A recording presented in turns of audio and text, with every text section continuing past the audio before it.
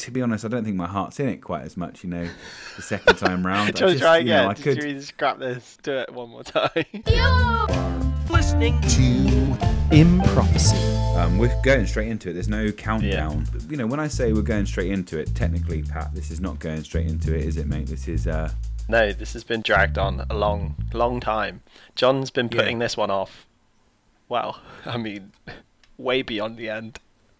It's only because the first take was so good. Exactly. You're in denial. You wanted it to like knock on the door a few years later and say, "John, I'm your son. I've gone away for 3 years and now I'm back. And it's all grown up, ready." The technology has evolved so much that it's able to find stuff that's on the internet that was deleted and crashed. It goes, no, don't worry. We didn't have this tech in 2020, 2021 when you recorded it, but we do have this tech in 2035. Surely that is come full circle, isn't it? It's an improphecy. In prophecy, what happens when all those... No, Pat, listen.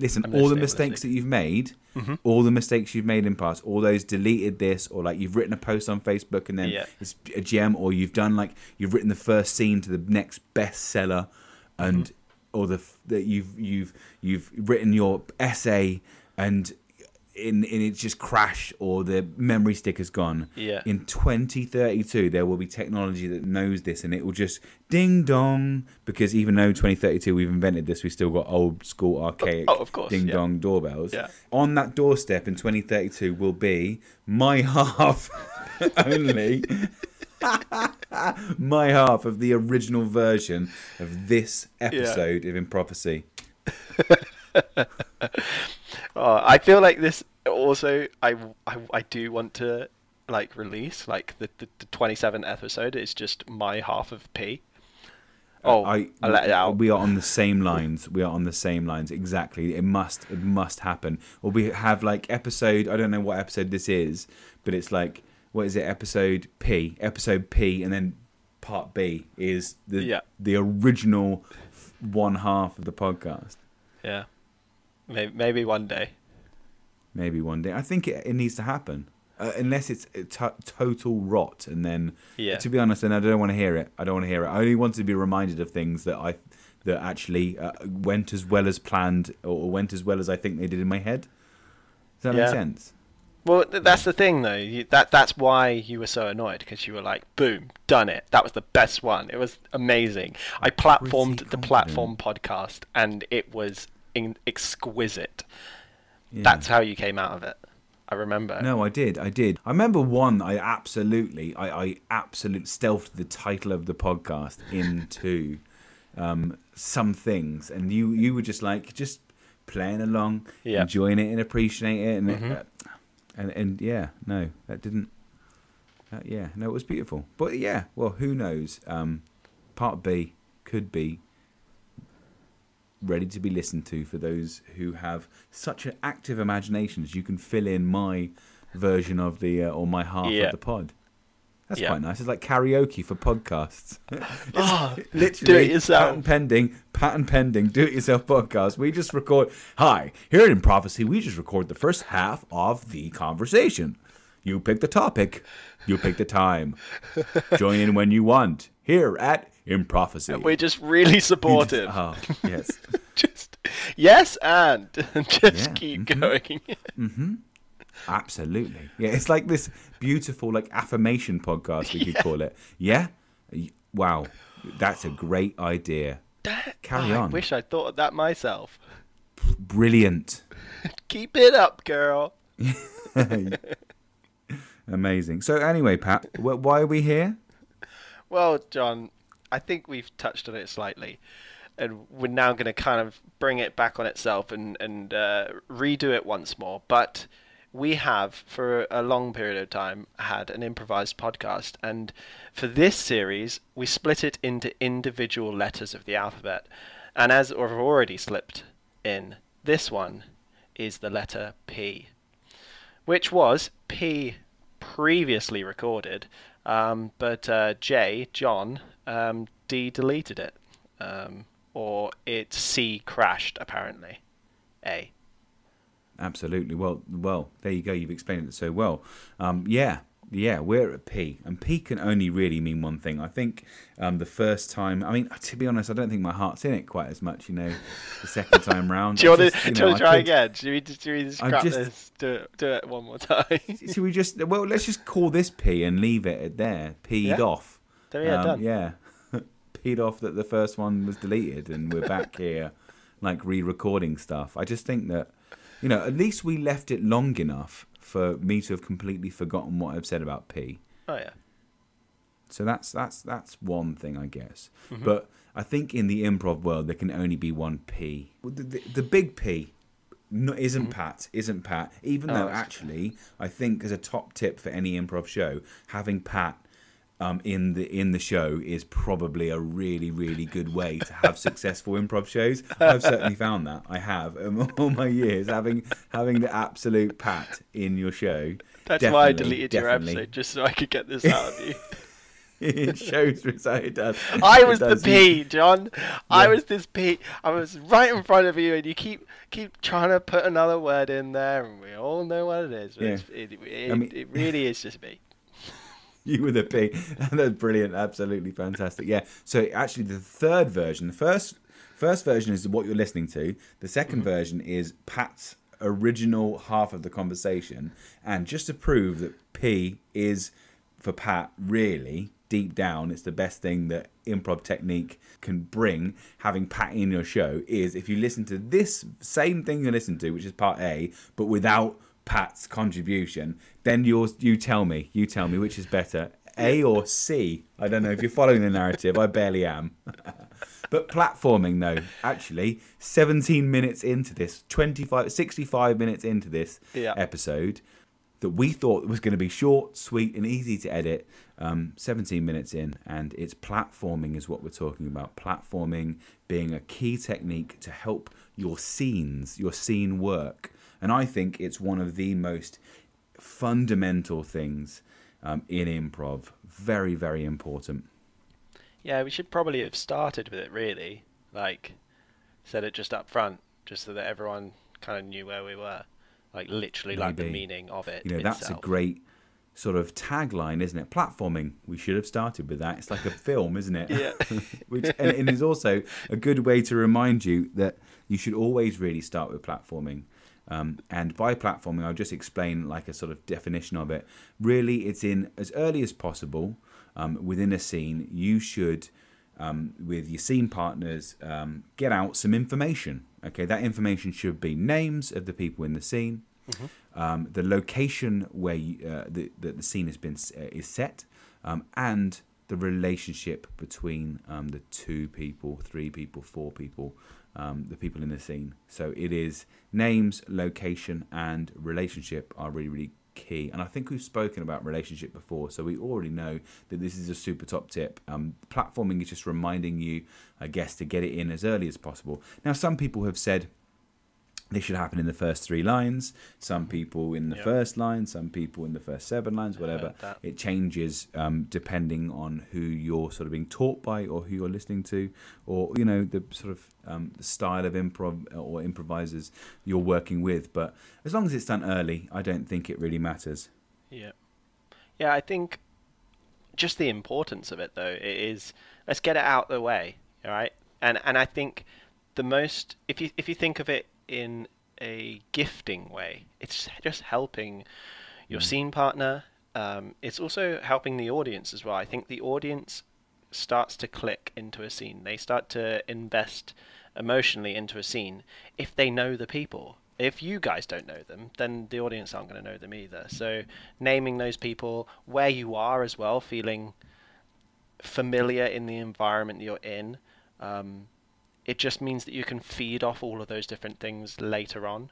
Like the word platforming, it's creating that layer before you build the house. That foundation. But it's interesting you should say invest as well. I think sometimes improvisers, because we are working in the moment or in such an immediate sort of set of given circumstances or an immediate context, we can occasionally forget the audience is there, and the audience need to know why they should care about certain characters. And the start of that is like, okay, can we at least say what our names are? Can we at least say what the relationship is? Can we at least say where we are? It gets everybody on the same page. Sometimes it's hard to, when you're improvising with someone, to know exactly what someone's thinking. So, you know, I think platforming just says, or say it out loud. I will say it's not testament though. You know, scenes work successfully. Same with all this. You can completely wipe out all the good practice we've spoken about in all the episodes that have passed. And you still will improvise, you'll still do some great stuff, and some magic can happen. And sometimes you can follow all the technique in the world, and your scenes aren't as strong as perhaps something that is, you know, sort of very fast and loose. But you know, you don't have to. I mean, as we all are aware, you know, I'm terrible at remembering names for whatever reason. It's an instinctive thing. It's in real life, it's not exclusive to improv scenes. It is, you know, sometimes my mind just, I think, says, or the voice inside my head says, this is irrelevant, don't remember their name. So I just go, yeah, okay. So this doesn't help. So, you know, my platforming, you know, is great, fantastic. I will tick the box and I will call people names, but if I remember who they are or which one's which is another thing. But certainly for me, that relationship and location, to the point where now, and you said at the beginning of this, that other P, which was planning. And for me, I really nowadays, I say nowadays like it was something that has changed, but even more so than ever. Something has changed within me. Absolutely. Something is not the same. And I do think that for me, platforming is so important that I really don't walk into any scenes now with anything else in mind but hello and then someone's name. That's it. Because it's amazing, because you go, well, if I say hello Paul, I'm expecting back hello and my name, which is part of the name, that my scene name. Yeah. And sometimes if my partner is on the same page, they might say, hello James, funny you should invite me back to this old church, and you've given a location and now all I need is the relationship. Well, we've been friends for years, and I thought I'd bring you back to where it all started. And that's what, 4 lines there, 3 lines, 4 lines, and what a fantastic sort of how many layers are there in the subtext and the behavior of what those 4 lines have sort of brought. So I generally I do not, you know, legitimately I do not think about anything else anymore apart from walking into a scene and saying hello, the person's name. Occasionally I might add a bit more, I might add a location, but most of the time it's just hello, or just waiting for someone, you know, walking into a scene and waiting for someone to do the same for me. And it would just free my mind up to just listen up for, and by listen I mean sort of like observe what the words and the behavior and the tone. That's what I am a radar for. If someone said something in a different way, if someone said something and it doesn't sound like they mean it, I'll pick up on that. And that's where the start of the scene happens for me. That's what I'm waiting for. You know, and that generally will happen within about 5 to 7 lines, you know, and it does. Someone will say something and it will either be out of turn or it will be full of intent, and I'll just pick up on that intent and we're away. Yeah. I think what I would take from that, and this might be very out there, but I'm going to try and make an analogy and you can probably try and make it better for me. But what you were saying about all of these things as well, you don't need them to improvise. You could just try and be as flexible as possible. But these, if you imagine them as kind of like safety nets or like something that you can fall back onto, you imagine that platform is something that you can always jump back to their name, or you can always jump back to the location or why your relationship. That's what it's those bits that you're trying something new that you can always know that that's built already. I think of it as like you may wear a helmet while you're cycling all of the time, but you may never really need to use it. But it's when you have it that you needed it. Like, and so those kind of things where we're throwing these ideas at you and attaching these supposedly important words to letters. These are the kind of things that we, on a daily basis, when we're on stage, we fall back onto when everything else gets thrown into the air. And I certainly, you know, not that we get into improv for feeling safe, but it is, I do feel safe, and I do feel when I feel safe, I can just be so creative, and just so like so I can explore something that I want to explore, something that sort of makes sense in the scene. I think we can all sort of be, fairly freestyle on this, and could be some wonderful stuff that comes from that. But like, if you have someone who is playing by a similar set of rules to you on stage, it is, I think, a really nice thing to explore. Only because there is some evolution there. If everything is different, so very, very different, and there's no rules really applied to it, it's sort of impossible to rein that in or to hone down any technique there. But if someone's playing by a similar sort of set of rules, you're still going to get all of those sort of wonderful improvised moments that just come from nowhere, where because we're in a position where things change moment to moment, because this happened, because I interpreted the way you said or what you just said to mean this, I'm going to deliver this. And sometimes that doesn't always work. So you still get, everything that you could possibly want from a scene. But I just, it can be a little bit more for the improviser as well, I guess. Yeah, but it is something quite glorious about evolving. When something very, very glorious about knowing what your fellow or your partner or your scene partner is thinking. Sometimes even before they do, and that's a glorious thing. Hence why we're another P, and it's got to be a big one, even though we're not going to dwell on it, guys. But it is practice. And there's another P that John likes a lot, which usually goes before practice. It's perfect.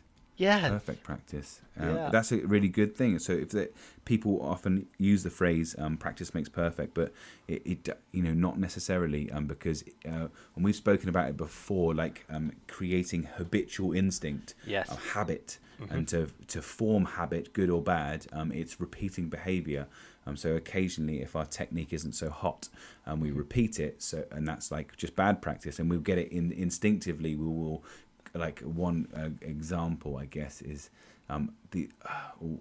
is asking questions in an improv scene, and it's fine to ask the odd question. But I've seen scenes made up of predominantly questions, question, and you're just like, no one really knows what's going on. Yeah. And sometimes when you ask someone a question, it just breeds another question, and that's not the greatest technique. So if you practice, that perfect practice would be just trying to change or form some of those questions into statements. That's really perfect practice for me, and it will become instinctive. Yeah, try not to get any spoilers for next letter, John. Well, no, we wouldn't. No, we wouldn't possibly. The next letter, the one that we haven't recorded yet. The one we're recording next week. Next week, live into your ear rolls. Well, this 7-minute podcast has now lasted a good hour and 35 minutes, but it has been glorious. And I would say the content past John was okay. So you can measure up the invisible episode. And in 2032, when it comes knocking on the door, line up that long and distant lost You'd be happy. half of the pod with this one, and I think the content might be able to hold its own. Good. I'm glad. Yeah. I'm made up, John. Made up. Saying that though, and I may be jinxing it, Pat, but we haven't pressed stop and then save. So. Oh yeah, true. Nothing. Right. See you for part D. Yeah. I will be angry, mate. That would just be the angriest podcast ever. Right, P is platform. Okay? Get in your head. Platforming. It's this, and I'm not saying anything more. Done. Do what you want. In the next episode. Hey, who listens to podcasts these days? Hey, only legends. Like that. You see what I did? No, only absolute legends. I'm going to call that finished. Finished. And then we'll talk a bit at the end, which we do sometimes. Right. A little bit of banter whilst the boom, ba-ka, boom, boom, ka, all that sort of stuff that Pat does in post happens. And I quite like that little bit. And then when I finish saying this little bit, he's going to have a little bit that just goes trill, little finisher. So I'm just going to say what I have to say, and then Pat, you're going to do this. I feel like a puppet.